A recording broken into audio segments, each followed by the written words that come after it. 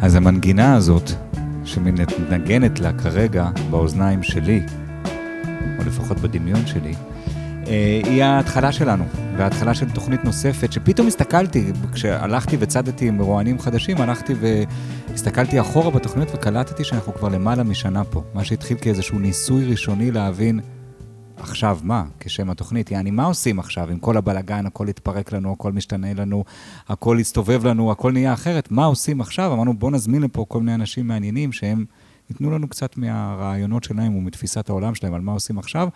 אז הנה, אנחנו עושים היום עוד אחת כזאת, ויושב איתנו חבר קרוב, אבל לפני כן אני רוצה להגיד תודה לעומר שפריר, שהוא הטכנאי שלנו, שהוא ארגן את הזולה הזאת, אנחנו מרגישים באיזה ארמון בדרום העיר, שהיו פעם דברים כאלה, עד שהגיע הכיבוש, לא ניכנס לזה, ואני איתי מאוטנר, ומולי יושב יאיר יונה, שהוא גם חבר, והוא גם תקשיבו כמה לחלק מההגדרות, הוא יזם, שזו מילה מורכבת, אנחנו נצטרך לדבר עליה. הוא מוסיקאי, וואו, והיה כזה מנהל לייבלים ודברים כאלה. הוא מנהל חברת דיגיטל, הוא בן אדם שמתעסק מלא בזמן ובניהול זמן, והוא איש שלוקח אחריות. איך אתה עם ההגדרה הזאת? Pretty much good. כן? כן, כן. איש שלוקח אחריות. כן, כן. על מה אתה לוקח אחריות? מה שאני יכול. מה זה אומר?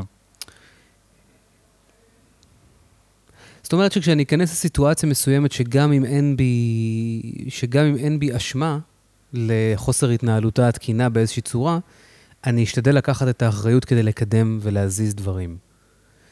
כלומר, אתה מדבר על הסיטואציה, אתה מדבר על כל מנעד הסיטואציות? זו סיטואציה חברתית, פוליטית, אישית שלך? מן הסתם זה יהיה על דברים שאני מרגיש שיש לי עליהם אימפקט.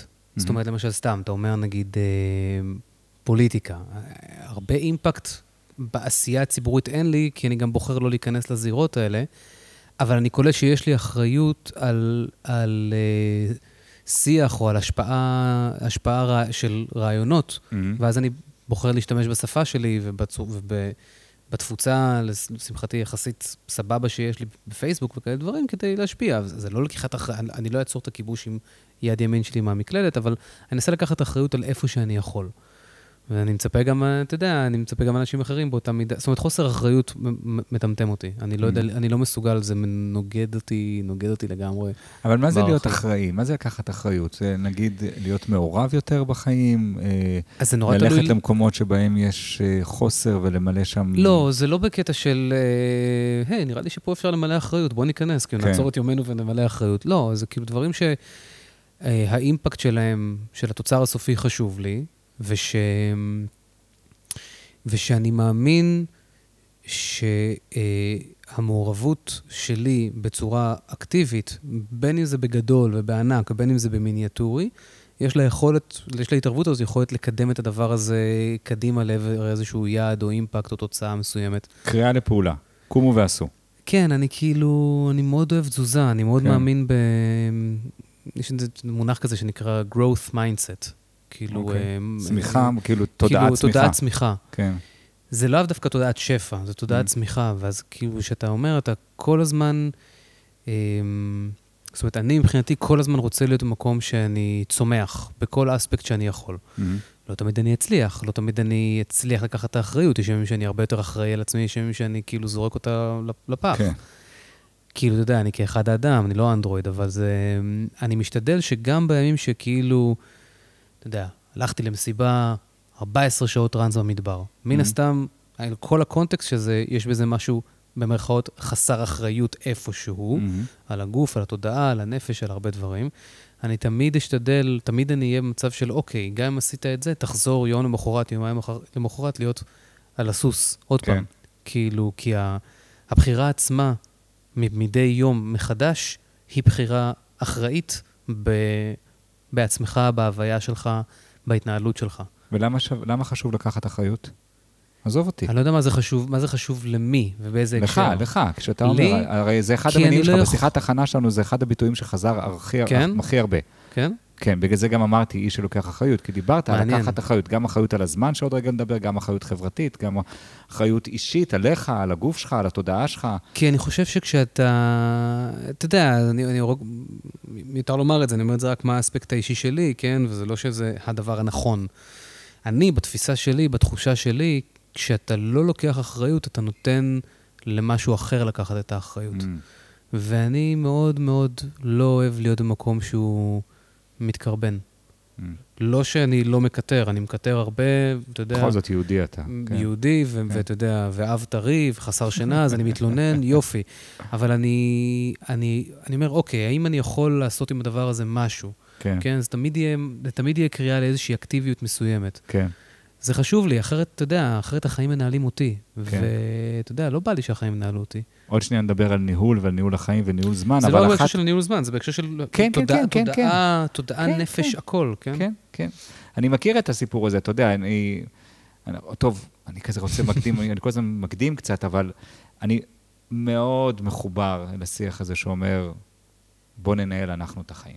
אתה יודע, בוא ניקח אחריות על החיים שלנו, בוא לא נהיה מובלים על ידי איזה שהם כוחות חיצוניים, זה יכול להיות גם בכמות השחטות שאנחנו עושים, ואנחנו לוקחים אחריות ואומרים מי מנהל את מי, וזה יכול להיות בספורט שאנחנו עושים, וזה יכול להיות ברמות הרבה הרבה יותר מורכבות וגם הרבה יותר עמוקות. אני אכניס כוכבית, בוא ננסה לנהל את הדברים, ונשאף לנהל אותם הכי טוב שאנחנו יכולים, עם האופציה להשאיר מקום לבלת"מים ולקבל אותם בהבנה, כי גם זה ניהול של העניין. זה מה שרציתי להגיד, שבסוף, בסוף, בסוף זה ראייה מאוד מודרניסטית, אולי אפילו ניו-אייג'ית, פסיכולוגיסטית, שמדברת על אני, ושיפור העצמי בתוך הדבר הזה, ולקיחת אחריות והכל, אבל האמת, ודיברנו על זה בתוכנית הזאת מספר פעמים, עם כל מיני מרואיינים אחרים, שאין לנו באמת שליטה.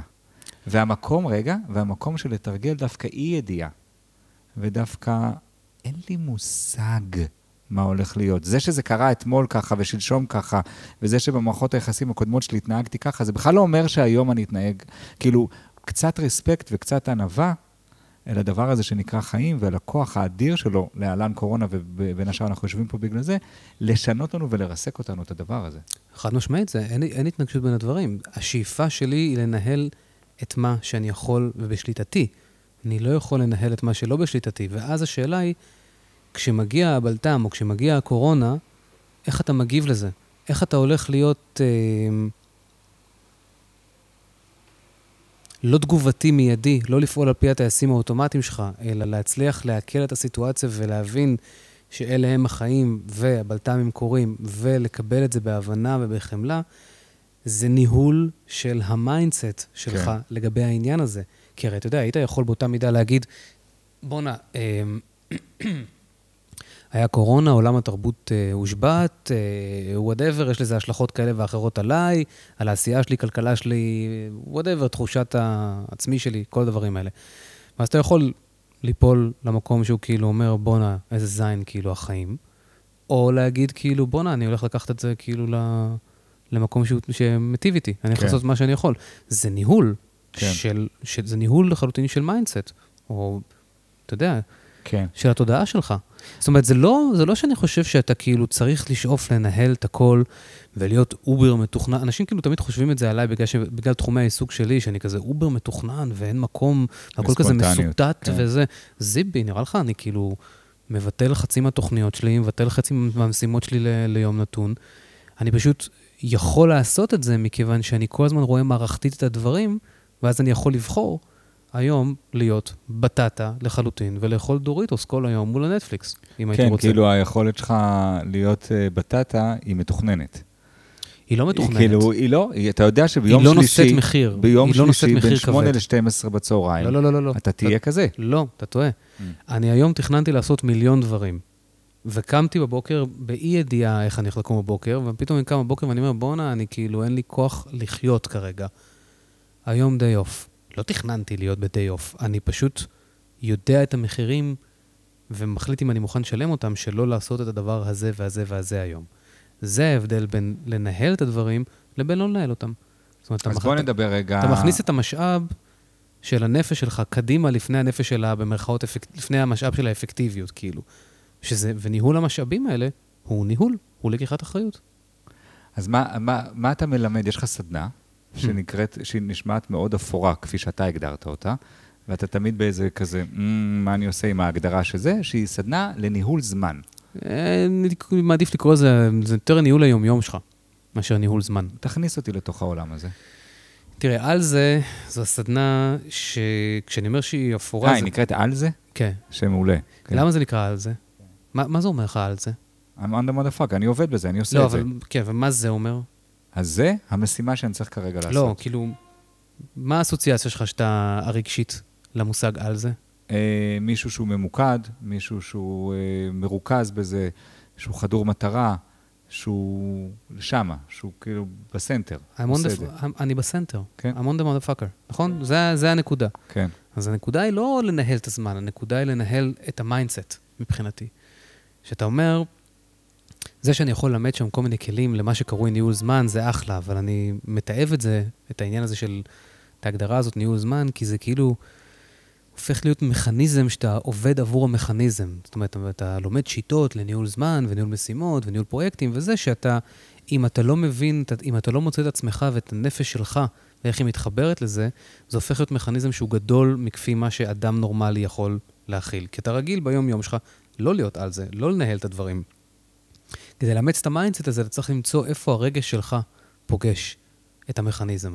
ולכן, אני מלמד מכניזם כאילו, אבל מה שיותר מעניין אותי זה דווקא לדבר עליך, על הרגש שלך ועל הנפש שלך, ואיך אתה יכול דרך המכניזם הזה להיות במיינדסט הזה, שהוא על זה, שהוא לוקח אחריות על החיים שלך for the benefit of החיים שלך, לא for the benefit of לעשות עוד 30 משימות, או להצליח בעבודה, או לשלוח עוד 2 מיילים לפני שאתה הולך ראשון. זה לא מעניין אותי.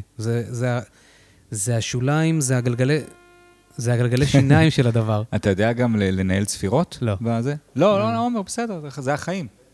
דלת פתוחה. אוקיי. כאילו יש איזה, כשאני אומר שזה משהו, שיש איזה וייב אפור, זה לפעמים אומרים לי כזה, תן לי טיפים לאיך עושים את זה, ואני כזה, who the fuck knows, מה זה טיפים? אני לא יודע, תן לי טיפים לניהול אמנותי של פסטיבל. כן. מה זה? אתה יודע, מה זה אומר בכלל? כן. הנקודה היא שכשאתה מלמד אנשים דרכים פרקטיות לנהל את היום-יום שלהם, ואתה עושה את זה מנקודת המבט של איך זה תורם להם ל-well-being, ואיך גדילתם בעולם ה-well-being ישפיע עליהם ועל משפחותיהם, ועל בנות זוג, ועל הילדים שלהם, ועל הכלב שלהם, ועל השכנים שלהם, זה גורם לאנשים לרצות להיות על זה, כי הם מבינים את הערך הרגשי שמקבלים מהדבר הזה, ולא רק את הערך של לעשות עוד יותר משימות. אני לא אוהב את העניין הזה של לעשות משימות for the sake of לעשות משימות. אני דווקא להפך, אנשים רצים הרבה יותר מדי על הגלגל במשך היום שלהם, כשלא בטוח שזה הגלגל הנכון שהם צריכים לרוץ עליו. לא בטוח שאתה צריך לעשות את כל המשימות שאתה עושה. כי למה אתה מייצר עוד ועוד עבודה? יכול להיות שאתה לא צריך לייצר הרבה עבודה. יכול להיות שצריך, בייעול של התהליכים שלך, אתה יכול לעשות קצת פחות ולשמור על הנשמה שלך. היה איזה שלב שנקרא רוב חיי, שבהם הייתי וורקוהוליק מטורף. כן. עבדתי כמו חולה נפש. כן. מתוך חדור מטרה, הייתי על זה, לקחתי לי תפקידים מאוד מאוד משמעותיים, שלקחו אותי הרבה מעבר אל מה שנקרא שעות עבודה הרגילות, שכמובן לא היו, והרבה מעבר אל ההפרדה בין עבודה לבין החיים. החיים היו העבודה, העבודה הייתה החיים. כל הדבר הזה. וזאת הרגשה מאוד מאוד חזקה. זו הרגשה נורא כיפית גם, כי היא הרגשה של חיוניות. היא הרגשה של אני עושה משהו, אני נמצא. ברור. באיזשהו שלב הבנתי, אני חושב שלשם, לזה אתה מתכוון, באיזשהו שלב הבנתי את המחירים הגדולים שאני משלם בעקבות הדבר הזה, וגם את זה שזה ממש לא חייב להיות ככה. כלומר, גם אם אני אסתכל על זה דרך החור של הגרוש, דרך האספקט הכלכלי של זה, פרשתי ויצאתי לשנת שמיטה, והמשכתי לשמות הרבה מאוד שנים, הרבה זמן, וגיליתי שבאספקט הכלכלי לא ירד שקל. כולל קורונה, כולל הכל. והיה לי מין איזה ריווח כזה מאוד גדול, והבנתי שתפיסת העולם שלי של לעבוד כמו חולה נפש, היא הנחלה של הדורות הקודמים, ושל איזה אתוס של איך עובדים ופרודוקטיביות וזה, וכבר לא קשורה על מציאות חיי. על דברים כאלה אתה מדבר? לא התייחסתי לנקודה הזאת ספציפית, למרות שאני מסכים איתך. א', זה שייך הדור הקודם שמעריך עבודה קשה, כאילו למי אכפת? מה זה עבודה קשה? זה נראה לי דבר לא חכם לעבוד קשה, אם אתה יכול לעבוד יעיל וחכם, כן? אני חושב שאתה, במקרה שלך, מה זה המקרה שלך? אני רואה את זה גם אצלי, אני פשוט מאמין שזה, בסופו של דבר, החיים שלך בנויים הרי מערכת של רווח והפסד. הרווחת משהו, מה זה דבר שהרווחת? זה לא היה בכסף. זה היה כנראה בשוטים של דופמין שקשורים להצלחות הרגיעות שלך בכל אחד מהפרויקטים. סגרת עוד אומן לאיזשהו אירוע, קיבלת עוד איזושהי כתבה, לא משנה מה הדברים שעושים לך את זה, או עושים לי את זה. אני חושב שברגע מסוים, הדופמין שלך הצליח להיות מופרש גם מסיטואציות אחרות שכבר לא היית צריך את הדבר הזה. זו הייתה פרה חולבת לתקופה מסוימת. ועכשיו אתה יכול לנוק את זה מפרה אחרת לגמרי, שאתה יכול לקרוא לה בטלה, או whatever שזה לא יהיה, וזה בעיניי מבורך לגמרי. כאילו, אני לא מאמין, תראה, אני גם כן, עד שתמרה נולדה לפני 8 חודשים, אני הייתי מאוד מאוד וורקוהוליק. מאוד. ופתאום, כאילו, קלטתי אני הרבה יותר נהנה לשבת איתה ולעשות בא למשטח, כן? זה הרבה יותר כיף לי. ואז אני כזה, למה אני ממשיך בעצם לעשות את זה? ואז, כאילו, למה אני עדיין ממשיך לעבוד כמו משוגע? ואז, אתה יודע, כאילו, החלפתי את מקור הדופמין שלי ולקחתי את זה ממנה, ואז קרה מה שקרה גם אצלך, גיליתי שוואלה, כלכלית, דברים מסתדרים. אתה יודע, זה כמו בדיוק אמרתי את זה באיזה פודקאסט שהתארחתי לפני כמה שבועות, לפני שאתה מקים משפחה ונולדים לך ילדים, אתה מסתכל על זה מהצד ואתה אומר, אני לא רואה איך אני אצליח לפרנס משפחה וילדים. זה כאילו, אתה לא מצליח להבין כלכלית איך מה שאתה היום... המספרים לא ממש מסתדרים. כן.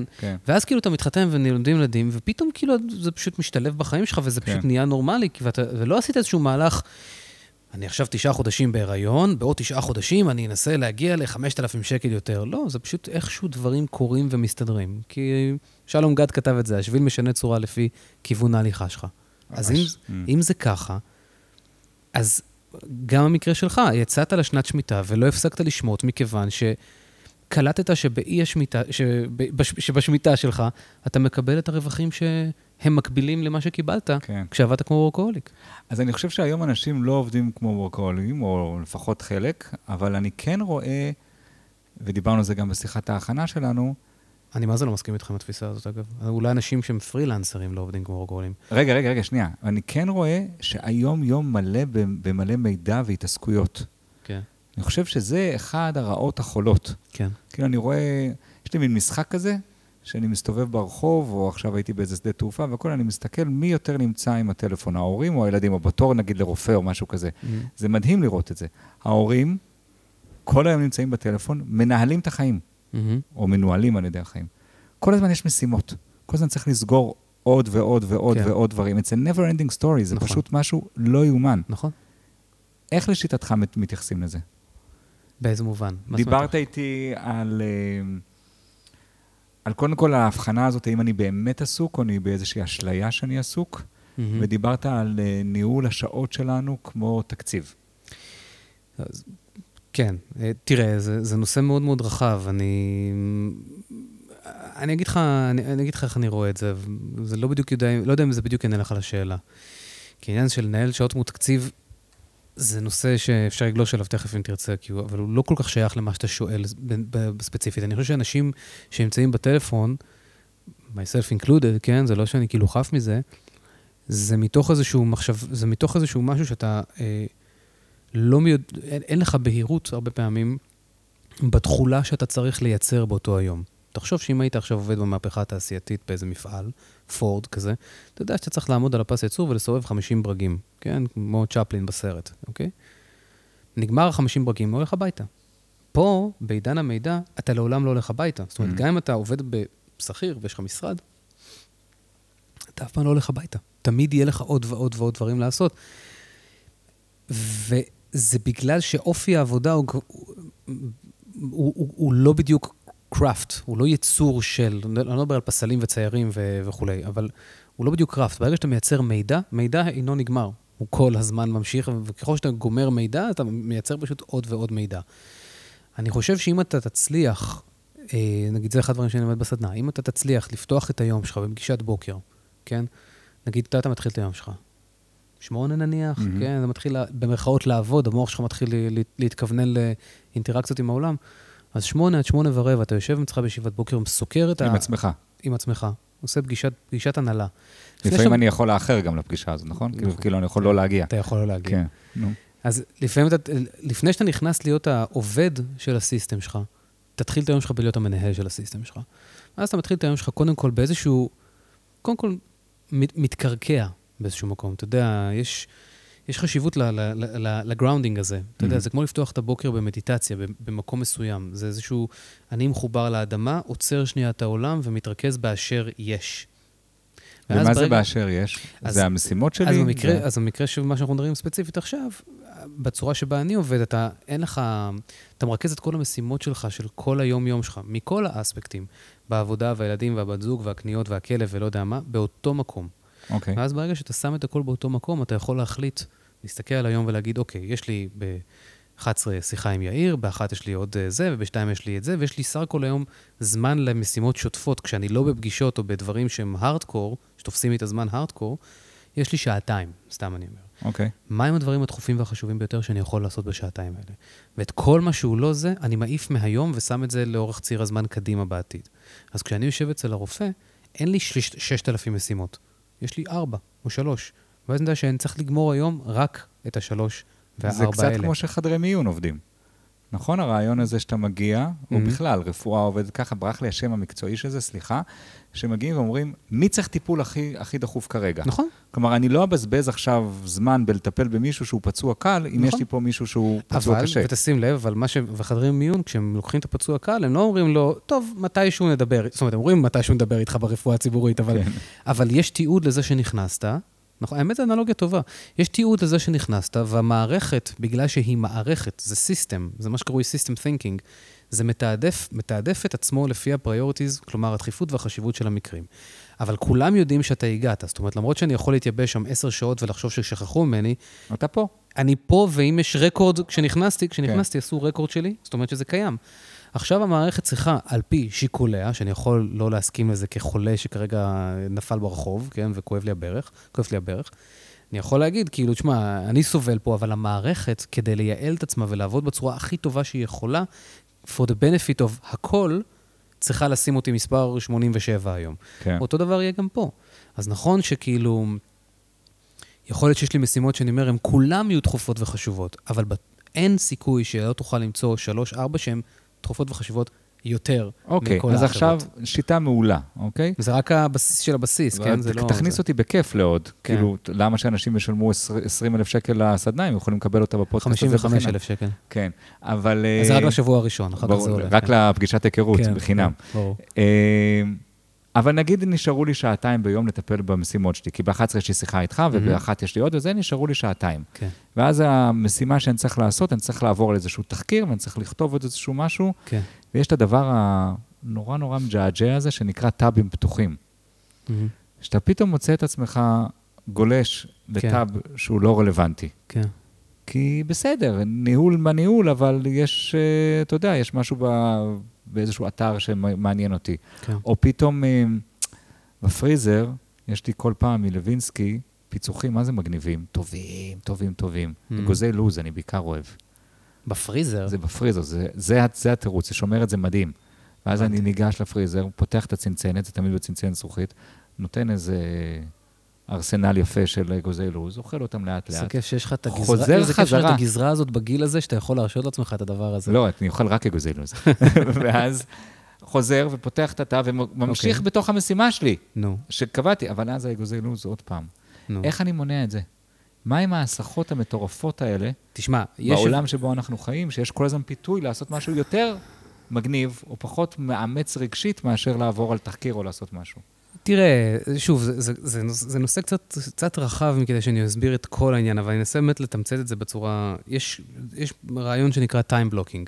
time blocking. אוקיי. כמו שיש לך פגישה איתי, שהיא נמשכת לצורך העניין שעה, זה בלוק ביומן שלך שלא יכול להיות מוזז, נכון? כי אם אתה לא תגיע, אני אתבאס ואני אתייבש פה וכו'. זאת אומרת, אבל מעבר לזה יש ייעוד לשעה הזאת. זו שעה עם לייבל מסוים עליה, יש לה פנים. בשעה הזאת אני אדבר עם יאיר על כל מיני דברים שמעניינים אותי, נכון? אחד הטריקים לעשות זה לבנות את כל היומן שלך בצורה של time blocking. אפשר לחפש איזה מידע בגוגל, תמצאו, זה נורא פשוט. ברגע שאתה מייעד כל שעה שלך למשהו, לאו דווקא משימה, אלא תחום.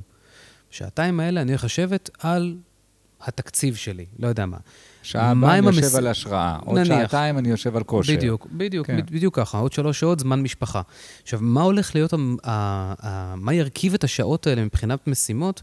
אני לא בטוח שאני יודע. אני מתכנן את הטיים בלוקינג שלי שבועיים מראש. אין לי מושג ביום ראשון ב-11, כשכתוב לי לקוח X, מה יהיו המשימות הקונקרטיות. אני לא יודע אותם שבועיים קודם. אבל הוא שמור לזה? אבל הוא שמור לי הזמן של לקוח X, וזה ביחס, בצורה, בגלל זה קראנו לזה תקציב של זמן, שאני יודע שלקוח X אני מקציב לו 10 שעות בשבוע, וזמן משפחה אני מקציב 60 שעות בשבוע, סתם אני אומר. ואז אתה בעצם מייצר תקציב של הדבר הזה, ועל פי העדפה שלך, משבץ את זה ביומן. ואז מגיע יום ראשון 9 בבוקר או 11 בבוקר, נכנס לתוכנת משימות שלי, רואה שעבור לקוח X יש לי 1, 2, 3, 4, 5, 60 דברים. מבין מה אני יכול לעשות היום בשעה וחצי שהקדשתי ללקוח X, לוקח את הדברים הדחופים והחשובים ביותר, ועושה רק אותם. ואת כל השאר אני אעשה במשבצת לקוח X הבאה שלי. אבל אם באותו רגע, זה כוח רצון גם, אבל באותו רגע, זה לא הכי בא לי לעשות את השעה וחצי עם הלקוח הזה כרגע. אז אם זה ככה, או נגיד אני עם הילדים שלי בזמן משפחה, בסדר? אז תפסל מחדש את הקנדה. ולא בא לי על זה, אתה יודע, יש לי איזה מצוקה שם מול הילדים, או משהו שם מורכב רגשית, ואני יכול לברוח על הטלפון, או ל-whatever, ויהיה לי שם הרבה יותר כיף. אז זה אנושי הרי. ברור שזה אנושי, ואני, אתה יודע, למי זה לא קורה? גם ברור שגם לי זה קורה. יש לי מייעד את השעה הזאת לקוח X, ואז הכל משתבש, והתודעה שלי נחטפת על דברים אחרים. אז תראה, אני מפריד רגע את עניין טאבים הצידה, כי זה קצת נושא שונה, ואם תרצה נדבר על הטאבים שלך. אבל בגדול, קודם כל, עצם זה שאתה נכנס לשעה שיש עליה איזשהו לייבל מסוים, זה מכניס אותך בהתכווננות. זה עוזר לך להתקדם לכיוון הדבר. יכול להיות שבאותו רגע אתה לא קשיר מנטלית לעשות את זה, כי אתה קמת עם ראש מעוך ואתה צריך להגיד תודה שאתה לא נתקע בקיר כשאתה הולך, אז אתה לא יכול לעשות שום דבר יצירתי. אז יכול להיות שאתה תציץ את המשבצת הזאת קדימה ל7 בערב, ואת המשבצת 7 בערב, שהיא המשבצת ששמורה לה, אני לא מסוגל לעשות כלום, אני אקדים לה עכשיו. יכול להיות. כי מנהל טוב, סליחה שאני כתוב, כי מנהל טוב יודע מתי העובדים שלו יכולים להפיק את התפוקה ומתי לא. תראה, אני מסתכל על זה בתור, אם אתה רואה, אני מסתכל על זה בתור שאתה מפעל או סטארט-אפ בעצמך, על כל חייך. זה לא שרק העבודה שלך זה מפעל או סטארט-אפ, וזה צריך הסתכלות של עסק, אלא כל ההוויה שלך היא הסתכלות של עסק. על הילדים שלך וההורים שלך והבני זוג, ולא משנה מה שזה לא יהיה. בתוך זה יש לך 5 בעלי תפקידים. זה לא עסק אצלי, זה יותר עמותה ללא מטרות רווח. לא, זה עסק, אני לא מדבר מהאספקט הכלכלי, אלא במובן של... כן, במובן הזה שצריך להיות מנוהל. בדיוק. צריך להבין מי עושה מה, איפה הכוחות, איפה החולשות. בדיוק. ואז יש לך בעצם 5 בעלי תפקידים בעסק הזה. שהתפקיד הראשון יהיה שומר סף, שהתפקיד שלו זה להעיף את כל הסחות הדעת. זאת אומרת שאם יש לך מלא טאבים פתוחים, אתה בעצם, מה שאתה עושה זה כאילו אם אתה בדיאטה, זה לשים לפה טבעונית, על השיש, כדי שכל פעם שאתה הולך לשתות כוס מים, אתה תראה את הלפה הזאת, ותנסה להיות הבודה הזה, שמצליח להיות the bigger person, ולא לגעת בלפה, כן? אז יש מקומות שאתה צריך לעזור לעצמך, לעזור לשומר סף הזה, צריך וי-באונסר רציני. לבצע את התפקיד שלו. אז מה זה אומר? זה אומר, נגיד, סתם, לסגור את ההתראות שלך בטלפון, על כולם. זה אומר להעיף מהמסך הבית את כל הדברים שהם זולי תשומת לב, כמו אפליקציית וואטסאפ, פייסבוק, טוויטר, טלגרם, לא משנה מה. זה הכל נדחק אצלי לעמוד האחרון של הטלפון. כי כדי שלא יהיה לי כשאני אכנס להסתכל על הטלפון, אני לא אראה וואטסאפ, ואז אני כזה, בוא ניכנס, נראה מי חיפש אותי, אלא אני שתישאר מרוכז מה שאני עושה. והטאבים שלי, לא תמצא אצלי סיטואציה כזאת של 60 טאבים, כי ברגע שנפתח טאב, אני אומר, אוקיי, פה יש כתבה, לא יודע מה, מעניינת בניו יורק טיימס, אני לא רוצה שהדפדפן שלי יהיה רימיינדר לרשימת קריאה שלי. יש לי רשימת קריאה מסודרת, ראיתי כתבה, שמתי את זה שם, סגרתי את הטאב, ויש לי את הזמן שבו אני קורא דברים. ויש זמן שנקרא פה קוראים. לצורך העניין, כן. ואז אני כאילו, ואז שומר סף שלי כאילו מונע ממני כל הזמן, מנסה כמה שאפשר למנוע ממני את כל הסחות הדעת האלה, ובצורה מאוד חברותית, זה לא בקטע של כאילו, עכשיו אתה תשב, מינוס 10 מעלות, ווים הוף מתוד, בתוך אמבטית קרח, ותעשה את העבודה שלך, ממש לא. הרעיון הוא כאילו, קח לעצמך, תעזור לעצמך, שלא יהיו לך שודדי תודעה ותשומת לב. אז זה תפקיד אחד, ועוד 4 תפקידים. התפקיד השני, הוא יהיה פקיד או פקידת קבלה, שהתפקיד שלהם זה נגיד ללקט את כל האינפורמציה שצפה מסביבך, משימות או מידע מסוים שאתה רוצה לתעד אותו ולקטלג אותו, ולשים את זה במקומות הנכונים. זאת אומרת... The organizer. הוא לפני שהוא אורגנייזר, הוא קודם כל רספשניסט, הוא כאילו שליח של פדקס, בוא תשים את הבונבוניירות פה בארגז, פרחים, שימי פה, מכתבים, שימו פה. אז הוא קודם כל מקבל את כל האנשים שנכנסו בשער, ואז הוא שולח אותם לדרכם. מה זה אומר? שאם אתה מקבל עכשיו איזשהו מייל, נניח, או גילית איזשהו משהו בדפדפן, ראית מה צריך לעשות בנידון. זה כתבה לקרוא, זה מייל מתישהו לענות, כי זה לוקח לי עכשיו חצי שעה לענות על זה.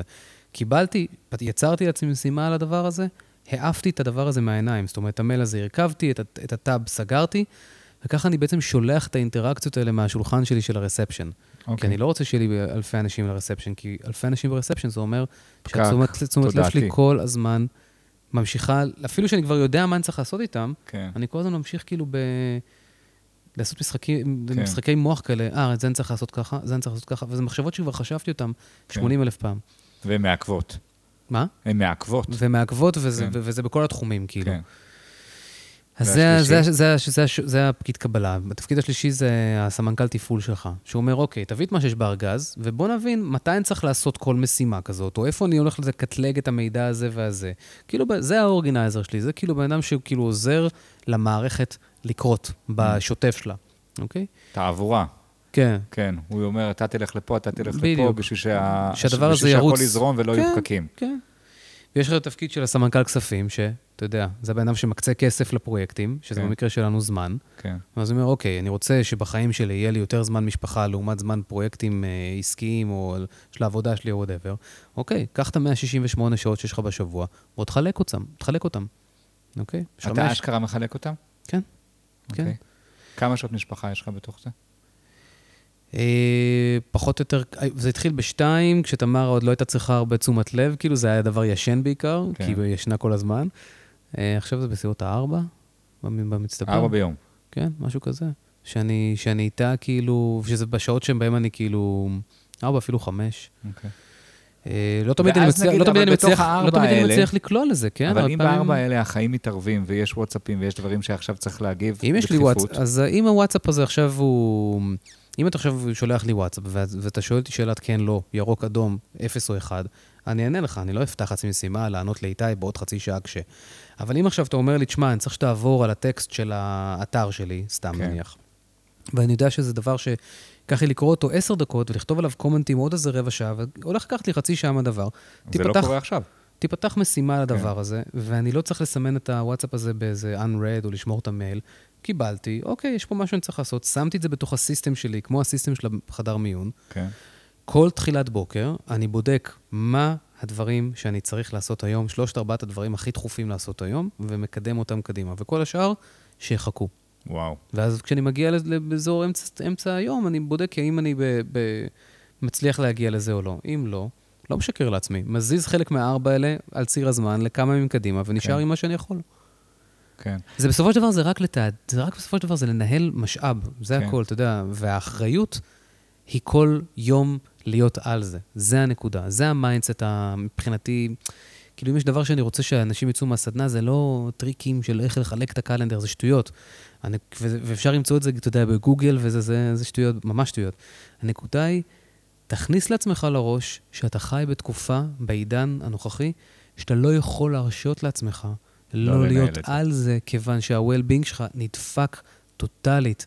תחשוב, יש לך מכשיר בכיס, אתה חשוף לכל המידע שאתה רוצה, in the click of a button, אוזניות בלי חוט, אתה יכול לדבר עם מישהו בפאקינג דוביי בווידאו, כאילו, אתה חשוף, אתה נמצא בתקופה המדהימה ביותר, כאילו, אתה יודע, לואי סי-קיי עשה על זה פעם איזשהו סקאץ', everything is perfect, but nobody is happy. למה nobody is happy? כי בסופו של דבר, אתה כל כך נסחף בתוך ה-threadmill האינסופי הזה, שאם אתה לא תיקח רגע step back ותגיד, אוקיי, אני רוצה לקחת על זה אחריות, כמו שאני לוקח אחריות על התזונה שלי, ועל הספורט שלי, ועל הניהול הפיננסי שלי, ולאחרונה, בשנים האחרונות, לשמחתנו, על המיינדפולנס שלי, או על החיי רוח שלי, לא משנה איך אתה עושה אותם. אם אתה לא תיקח על זה את האחריות, ה-well-being שלך יזומבר אימה, וזה לא בגלל האפקטיביות, זה בגלל שאתה כל הזמן קורטיזול יופרש לך ויציף לך את הגוף, ואתה לעולם לא תוכל להרגיש רווחה. מישהי כתבה לי עכשיו, שעושה את הסדנה, כתבה לי עכשיו ראשון בבוקר, שמזה הרבה מאוד מאוד זמן, היא ישבה בסוף שבוע עם המשפחה שלה, והייתה עם המשפחה שלה. בנוכחות. full presence, כי היא ידעה שכל דבריה, כל החיים שלה מתועדים, והכל בסדר, זה לא נשמט. היא לא צריכה לאחסן כלום בראש, היא לא צריכה, אתה יודע, היא לא צריכה להיות מנוהלת על ידי זה. היא מנהלת את הדברים. תפקיד החמישי? תפקיד החמישי זה מנכ"ל. הוא בן אדם שבודק קודם כל יוצא לפגישות בוקר האלה, יוצא פעם בשבוע לפגישה שבועית. יש גם פגישה שבועית? כן. כן, אני לא אספר לך את כל הסדנה ככה. לא כי אני בכיף לספר אותה, פשוט ייקח לנו את כל השעה. כן. יש פגישה שבועית, שאתה עושה סקירה כזה קצת מלמעלה. זה קונספט שגם הרבה אנשים מכירים אותו בזכות, יש ספר מאוד מפורסם שנקרא Getting Things Done, של דיוויד אלן, שזו שיטה מאוד מאוד טובה לניהול זמן. אז הקונספט של הפגישה השבועית, הרבה אנשים גם מכירים את זה משם. ומעבר לזה שהוא מנהל, מה עוד מנכ"ל עושה? מטריד? חוץ מזה? בדרך כלל. הוא בודק שהכל קורה. לא, חוץ מזה, זה לנהל. נו, מה הוא עושה? חוזה. חוזה. אתה חייב לבנות ויז'ן קדימה. אם אתה בתור בן אדם כל הזמן תחיה על לא רוצה להגיד אם אתה תחיה על הכאן ועכשיו, כי זה מאוד מאוד טוב שתחיה בכאן ועכשיו, אבל אם אתה כל הזמן, אם לא יהיה לך אופק, ואתה לא תבין מה הפואנטה של כל המשימות האלה שאתה עושה. אתה לא תבין מה הפואנטה של היום-יומיות שלך. אז המנכ"ל, בדרך שבה אני עובד, נכנס פעם בחודשיים לחיים של עצמו, ואומר, אוקיי, מה אני יכול לשפר ב1%? לא עכשיו להיות מקאוץ' פוטטו לטריאטלוניסט. מה אני יכול לשפר שהוא יהיה ב1%, שיקדם אותי באיזשהו תחום? לא בשביל הקידום כמו שזה, זה לא בשביל שתהיה, זה לא מאיזשהו over-achieverיות. זה כדי שלא תיפסק המובמנט. כי ברגע שזה מפסק המובמנט, אתה floating in space. שאם אתה floating in space וסבבה לך, אחלה. אני לא, אתה יודע, לא נוקט פה עמדה. לי להיות floating in space, זה רע מאוד. אז המנכ"ל, התפקיד שלו זה לא רק לראות שעשית את המשימות שלך וזה. שוב, אני אומר, אני מזלזל בזה כי זה לא העניין. אתה יודע, אנשים נותנים לזה את הפוקוס, כאילו לגלגלי שיניים של המכונה, אבל כל הרעיון זה תבין ותמציא מכונות שמטיבות איתך. מדהים. אבל מה זה החוזה הזה? שאמרת חוזה. כאילו ויז'נרי. אוקיי. יש אפליקציה שקוראים לה פאביולס, אני חושב, שהיא גם עושה כזה. מה זה כזה? מדברת הרבה על רפטטיביות ועל תכנון ועל כל מיני דברים כאלה, אחד הדברים הראשונים שאתה עושה, זה אתה חותם על חוזה. אתה ממש חותם פיזית על חוזה, שאומר, אני מחויב לזה. כי הבעיה בהרבה מאוד מהדברים האלה, that they sound really good, אבל בפרקטיקה שאתה בא לעשות, זה אומר, טוב, עזוב אותי, שחרר אותי, ביי. אתה צודק, אבל אם כשאתה עושה את זה לבד, זה באמת מאוד מאוד קשה. בסדנה אנחנו עושים את זה בצורה שכאילו הם, they reporting to me. ואז זה מייצר איזשהו accountability עבור בן אדם נוסף. ואני יכול להיות כמו איזשהו, בקטנה, איזשהו personal trainer בקטנה. כן. וזה עוזר להם מאוד, כי אני זוכר שבתחילת הסדנה הייתי פחות מעורב באינדיבידואלים, וראיתי שאנשים פחות מצליחים לשמור על זה. כן. אז הבנתי שכאילו זה אולי לוקח ממני יותר זמן, אבל אני באמת רוצה... אבל מה הבעיה? אני פותח לזה טאבים, אני פותח לזה זמן במערכת. אני באמת רוצה שאנשים יצליחו בדבר הזה. אתה מבין? נורא בא לי כי בכלל, כאילו תמיד מה שמניע אותי זה empowering. אני באמת רוצה שאנשים כאילו יעופו קדימה. כאילו בא לי שלא תחשוב שזה החיים בלבד, מה שזה עכשיו. כאילו יש כל כך הרבה ביוטי. כן. אתה מבין? וכאילו אנחנו צריכים... טוב, אז נצא רגע לשיר, ואחרי השיר נדבר רגע על מאיפה זה מגיע לך בכלל, כל הרעיון הזה של empowering ולראות את החיים בתור ביוטי. בעברך, ואפשר לראות את זה אולי טיפה בשפת הגוף, היית מוכר באוזן השלישית. ואתה אומר בשפת הגוף, כן, יש לי פה סכינים בידיים, וזה לא, אני דווקא... כן, כזה... סתם, אני צחקתי לגבי שפת הגוף, אבל כאילו הם תמיד כזה מסתכלים עליך בקטע של, אתה לא מכיר את זה? רגע. נו. חייב לתת דיסקליימר. כשאני נכנסתי, אני חושב שהייתי העובד הראשון שהם קלטו מזה עשור, אני חושב, חדש כאילו, וכאילו הייתי בן אדם הראשון, לדעתי שחייך באוזן, וכאילו לא בא בקטע של, אתה אוהב את ג'ון דנבר? יא דוחה. אתה יודע, אלא בקטע של, קול, אתה אוהב את ג'ון דנבר? בוא תספר לי על אלבומים שאני לא מכיר של ג'ון דנבר. לך תעבוד בטאוור, אם אתה ככה. עומר, כמה זמן אנחנו כבר בתוכנית?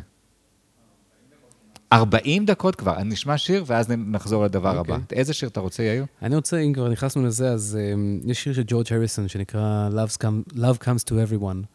זה מאלבום שלו מ-79. הוא פשוט קסם. יאללה.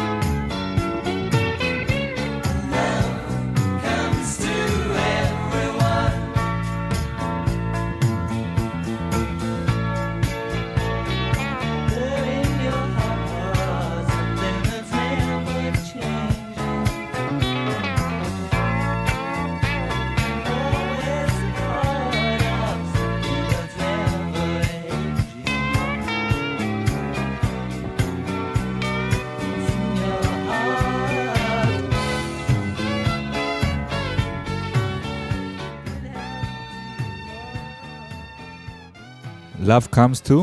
Love comes to everyone. זה כאילו מהאלבומי סולו של ג'ורג' הריסון, וכאילו הפחות מוכרים, in a way. אתה מאמין בזה? שיש לו אלבומים פחות מוכרים? כן. תשמע, יש לא, לו... that love comes to everybody. כן, חד משמעית. חד משמעית. בטח. זה... פעם לא הייתי מדמיין את זה בחיים, שאני יכול להגיד לך את זה בכזה ביטחון. היום אני אומר את זה בחד משמעית.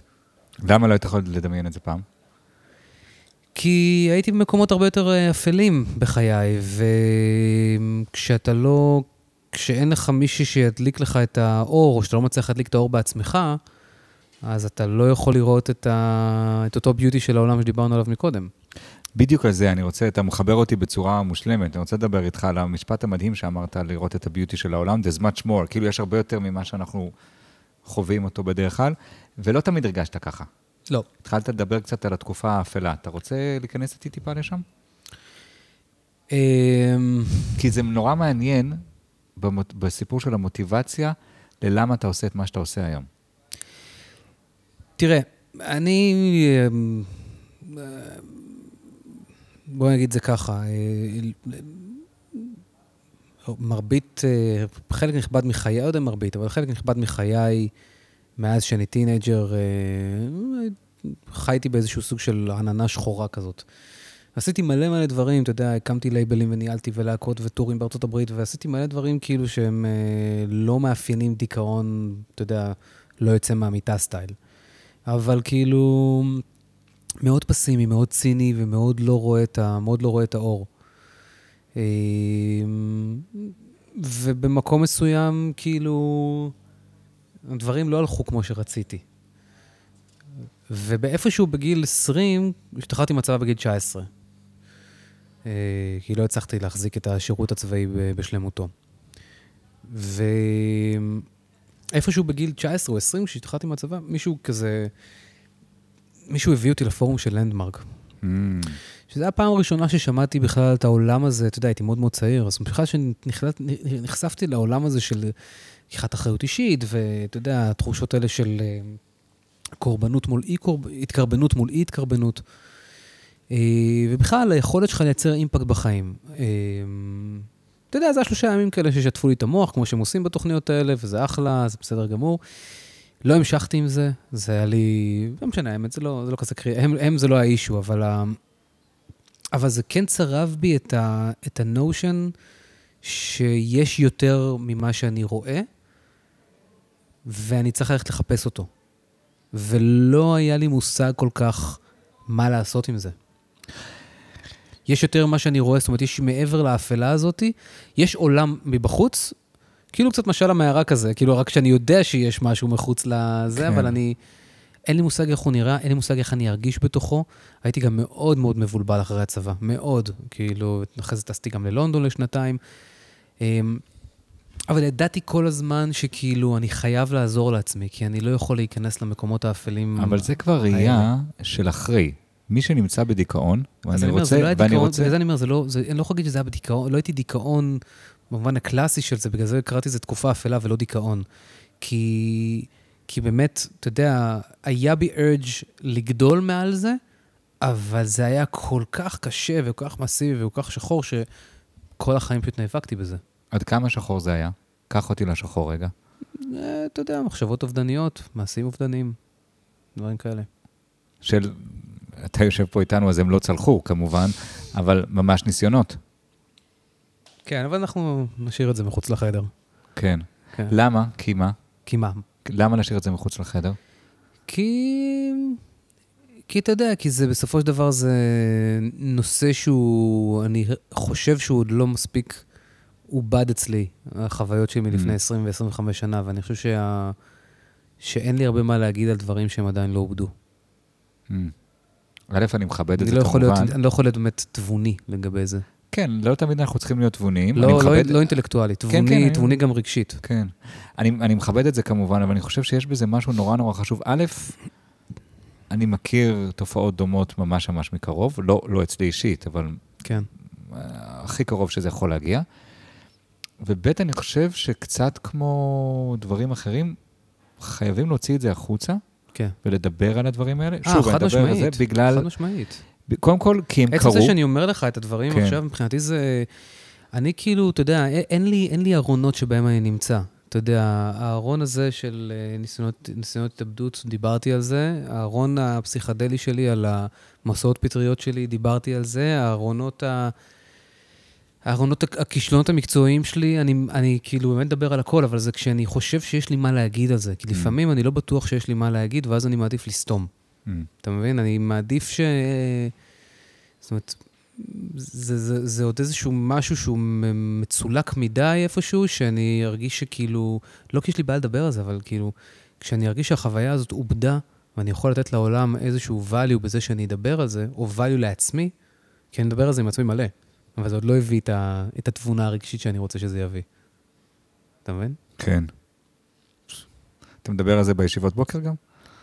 לא, אני דיברתי על זה תקופה ארוכה בדפי בוקר שכתבתי. דפי בוקר של דרך האומן. כן. כן. היית יושב וכותב את זה? כן, הייתי כותב על זה, והייתי כותב על מערכת יחסים שהייתי דאז, שלא הייתה כל כך מטיבה איתי, והיחסים נוספים עם משפחה ודברים כאלה. כן. ואז הלכתי לבלוק ופגשתי את מירב, והתחתנו ונולדה תמרה. נפגשתם בבלוק? כן. וואו. כן. זה קשור למסעות הפסיכדליים? לא. לא קשור למסעות הפסיכדלי פרסה, אבל הייתה בזה פסיכדליה לא רעה על הדנספלור.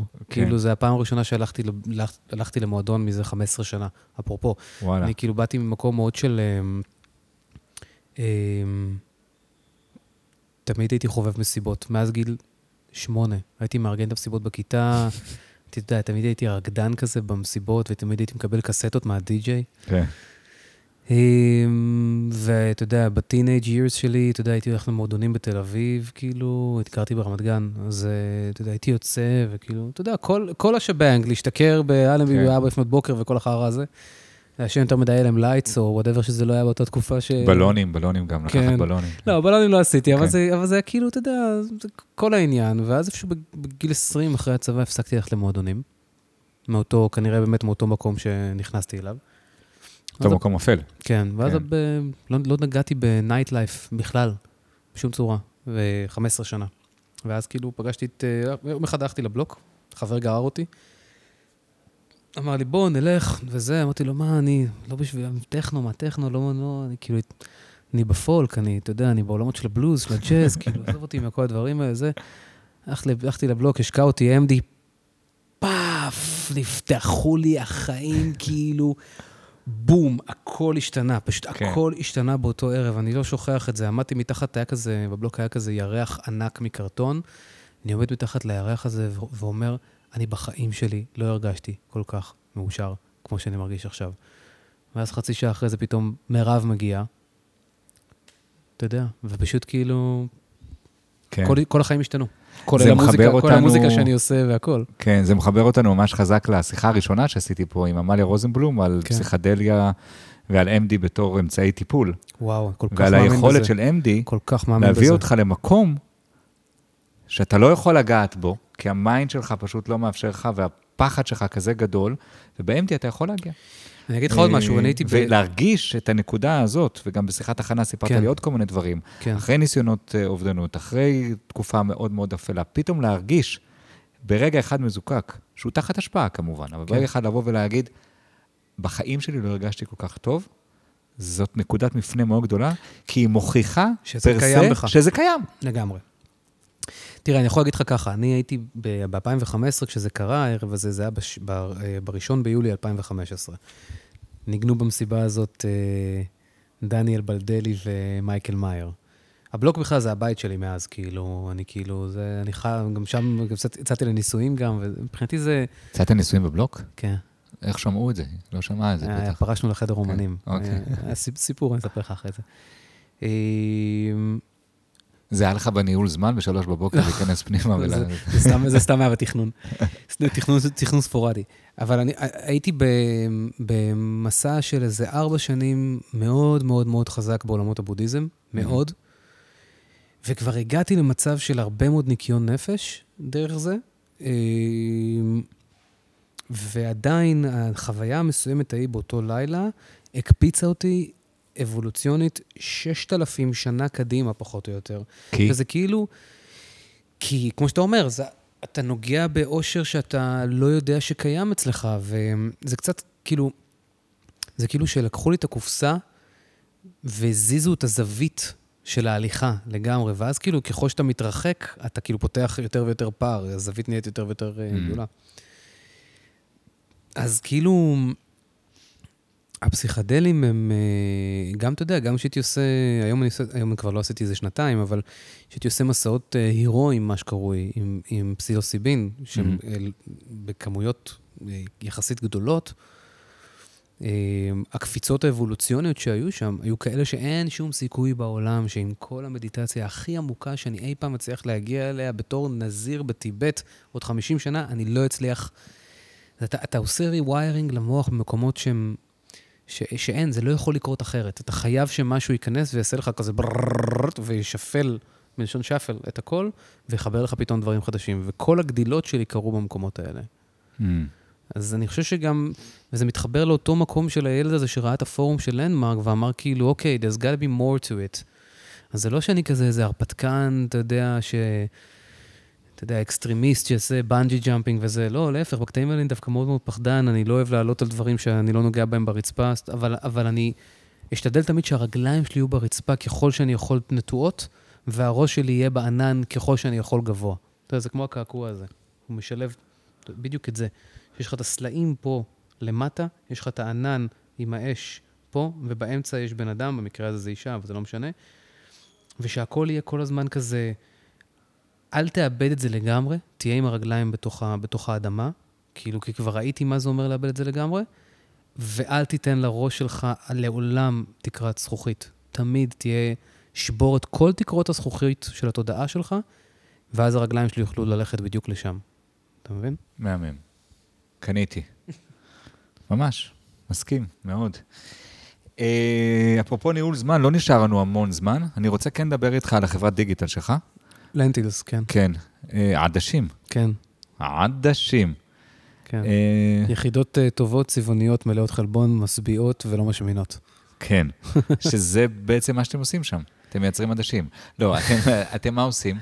אנחנו, הפוקוס של המשרד שלי הוא לקדם קמפיינים למימון המונים, למטרות חברתיות ולסטארט-אפים, בהיקפים גדולים. זאת אומרת, אנחנו עוזרים לעמותות לגייס מאות אלפי שקלים, ולסטארט-אפים לגייס מיליונים, סטארט-אפים שאנחנו מאמינים שמייצרים value לחברה, value חיובי, מן הסתם. תן כיוון, תן דוגמאות. מה? לחברות כאלה ולמיזמים כאלה, שגייסתם להם את הכסף. עשינו סטארט-אפ שקוראים לו טייק, שהוא חברת משלוחים חברתית, שתורמת חלק מהאוכל שהיא אוספת במסעדות למשפחות נזקקות. עשינו קמפיינים בחברה שקוראים לה קנאבוטק, שעושה תרופות ומוצרים מבוססי קנאביס, לפתרון של סרטן המעי הגס ועוד כל מיני דברים. אני עשיתי עכשיו קמפיין של חברת פלטפורמה שעושה, סוג שממציאה מחדש חוקי המשחק בעולם הנדל"ן, כדי שגם משקיעים קטנים יוכלו להיכנס בסכומים קטנים, גם כשאין להם הבנה בזה. זאת אומרת, הרצון הוא להשתמש ביכולות דיגיטל שלנו, ובקופי ובעיצוב, ובזה שאנחנו יכולים לשלוט בשיח במקום מסוים, או לשטוף את התודעה, לא להביא את זה ממקום חרה. זאת אומרת, לא להביא, אל תהיה ליכודניק, אל תהיה יאיר נתניהו עם זה. תביא מסר טוב שמניע טוב, רק טוב. ומה שאנחנו עושים, אנחנו הופכים את האנשים למשקיעים בעולם שבו הם היו רוצים לחיות. זאת אומרת, אתה חשוב לך לחיות בעולם שבו, לא יודע מה, ארגון מסוים עוזר לילדים עם צרכים מיוחדים, סתם איזושהי עמותה שדרך חוות סוסים טיפולית עוזרת לילדים עם צרכים מיוחדים. אתה היית רוצה שלילדים עם הצרכים מיוחדים יהיה טוב, אתה היית רוצה שהם יוכלו להיות, אתה יודע, יוכלו לתפקד בעולם ולהיות, אתה יודע, לחיות את החיים בפול פוטנציאל. אין לך זמן להתנדב, ושזה סבבה לגמרי, אתה יכול מהספה שלך לתת את השאר הקטן שלך, ואני פשוט לוקח אנשים כמוך, מכפיל אותם ב1,000, 2,000, 3,000, 4,000, עד שנהיה מהדבר הזה משהו שמחזיק את העמותה הזאת לשנתיים, 3, שנה, מה שזה לא יהיה. אז אתה לוקח את היכולות שלך הדיגיטליות, והפרסומיות לשיווקיות, ואת היכולות שלך להניע תודעות וקהלים, ופשוט שם אותם על חברות שעושות טוב. כן. כאילו אני לא... וזה עובד? זה עובד מדהים. ואתה איך מרוויח מהסיפור עמלות? איך זה עובד? יש לנו לפעמים פיקסט פי, לפעמים זה עמלות, זה מאוד תלוי במודל. אבל אתה יודע, גייסנו בשנתיים 40 מיליון שקל מהציבור. וואו. והכל למטרות טובות. וואו. אתה יודע. כאילו זה זכות גדולה. כן. טוב, פקחת את עיניי, הרחבת את ליבי. תודה רבה. תודה. יש משהו שחשוב לך עוד להגיד לפני שאנחנו נפרדים? לא, תודה רבה שהזמנת אותי. זה נורא כיף לשבת לדבר איתך, כאילו, שיחת עומק אחרי שאנחנו מכירים איזה 20 שנה בערך, ולא נהיינו שיחת עומק פעם אחת, חוצים בקפה עד כמה פעמים. אז אתה יודע מה קרה לי בקפה ההוא שפגשתי אותך? אני הרי מכיר אותך באופן כזה קטנה, כזה המון שנים, אבל לא לעומק. אני עוקב אחרי מה שאתה עושה, מסתכל וזה. והייתה משהו בנוכחות שלך, ובמשפטים שלך, ודיברת על ציניות, והיינו על הבוקר, ולא רציתי, כאילו, אמרת, בוא נשים רגע את הציניות בצד, שהמשפט הזה, עשינו צחוקים של אנשים תל אביבים שעושים צחוקים כשנפגשים בבתי קפה, ואז אמרת, טוב, רגע, שים את זה רגע בצד, ובוא נדבר תכלס, או מהותית. על מה זה היה בכלל? לא זוכר, אבל את זה אני כן זוכר. אוקיי. זה שכיוונת פתאום את התדר של השיחה למקום אחר, שבדרך כלל אני עושה דברים כאלה, והכנסת אותי, הייתי אוף-ביט, והכנסת אותי למקום הנכון, זה ממש חזר עליי כמה וכמה פעמים. ואז כשחשבתי מי עוד אני רוצה לארח כאן בתוכנית, אמרתי, רגע, הוא עושה שם משהו, והתקשרתי לך, אמרתי לך, אני לא יודע על מה בדיוק נדבר, אבל בוא נחשוב ביחד על מה אנחנו מדברים. מה רצית לקבל מהשיחה הזאת? מפה? כן. באתי אליה קצת מבולגן, כי גם בשיחת הכנה, היא כזה נזרקה למלא מקומות, והיה לי קשה לתפוס את הדבר המסוים עצמו, ובתוכנית הזאת יש איזושהי אספירציה להיות גם פרקטי, גם נקודתי, אז חיפשתי את האדמה הזאת, חיפשתי את הקרקוע הזה, קיבלתי את זה ביג טיים, וחיפשתי עוד משהו שגם קיבלתי, והוא משהו השראתי שהוא גדול יותר מאשר הפרקטיקה. כלומר, חוץ מלבוא ולהגיד, טוב, תעשו ככה, והנה השעות, והנה 5 תפקידים, והנה זה, שזה חשוב ממש בעיניי, יש כזה תפיסת עולם כזאת יותר גבוהה, שאני מאוד מתחבר אליה, גם בעדשים, וגם ביחס הבסיסי ביותר לאיך מנהלים זמן. תראה, אני יכול להגיד לך שלגבי מה שאמרת על הציניות, בהינתן שהזכרת מקודם, הייתי מוכר באוזן וזה, ציניות זה דבר שכאילו, אתה לפני שאתה יודע את הדיסקוגרפיה של חומרי הסולו של, לא יודע מה, רוג'ר ווטרס, אתה צריך לדעת ציניות טובה וכהלכתה, כן? תולדות הציניות. תולדות הציניות, כאילו... מבוא לציניות א'. על כל הזה, תקרא קודם כל את קישון, ואז תשמיד אותו, כי מה זה בכלל? זה חרא, אתה יודע. סתם, אני מת עליו. אבל אני חושב שבסופו של דבר, אחד הדברים הטובים שיצאו לי מהדרך הזו, שמן הסתם ממשיכה ולא תיפסק לעולם, עד שאני אמות, של ה-20 שנה האלה, מאז השחרור מהצבא, זה שגם עם כל הציניות הזו, אתה צריך לזכור באמת ובתמים ש-love comes to everyone, ואתה חייב, עם כל זה שזה לפעמים יהיה new age וכולי, לצלול לתוך הרוח שלך, כדי שתוכל להפיק מהעולם הזה את מה שהעולם הזה יכול לתת לך. כי אין בן אדם שהשפע לא יכול לגעת בו, שזה יכול להיות בכסף, באהבה, ביחסים, בעשייה, בקשרים, בלא משנה מה. אני היום מאושר. אם היית אומר לפני 20 שנה שאני יכול להגיד משפט כזה, זה אין סיכוי בעולם שהייתי יכול לומר את זה. וזה רק עניין של לדעת למקם את הציניות שלך במקום מסוים על המדף הנכון, ולדעת, ולראות אותה מלמעלה, ככה שאתה יכול באותה שנייה שאתה רוצה להפסיק אותה, אתה מזיז את הצידה, אומר, אוקיי, דוגרי שנייה אחת, בוא נדבר רגע על הדברים, בוא נתמרכז לתוך ההוויה של עצמנו כרגע. אני חושב שזה דבר שכאילו, לי, המיינדפולנס תרם tremendously, כאילו, וזה מה שאנחנו צריכים לעשות הכי הרבה לדעתי, דרך אגב. הללויה. ממש. הללויה. שלום. תגיד לנו מה השיר האחרון שאיתו ניפרד? Heartland של The Sound. The Sound, אחת הלהקות הכי טובות שהיו בשנות ה-80. כן. אם היה יותר צדק, כמו שאמר לי פעם מישהו, הם היו יותר גדולים מ-Joy Division, אבל לא היה צדק בעולם. אז שמתי את Heartland גרסת ההופעה שלהם. יאיר יונה, תודה רבה. עומר שפריר, כפרה עליך. אנחנו עושים ספתח היום. נראה לי אני ואתה זה לעד עכשיו. אתה פנוי, נכון? מהפה שלי אל הסידור של ליאור. כן. אני איתי מאוטנר, ומתכוון להמשיך להיות אחד כזה. סלמת. ביי.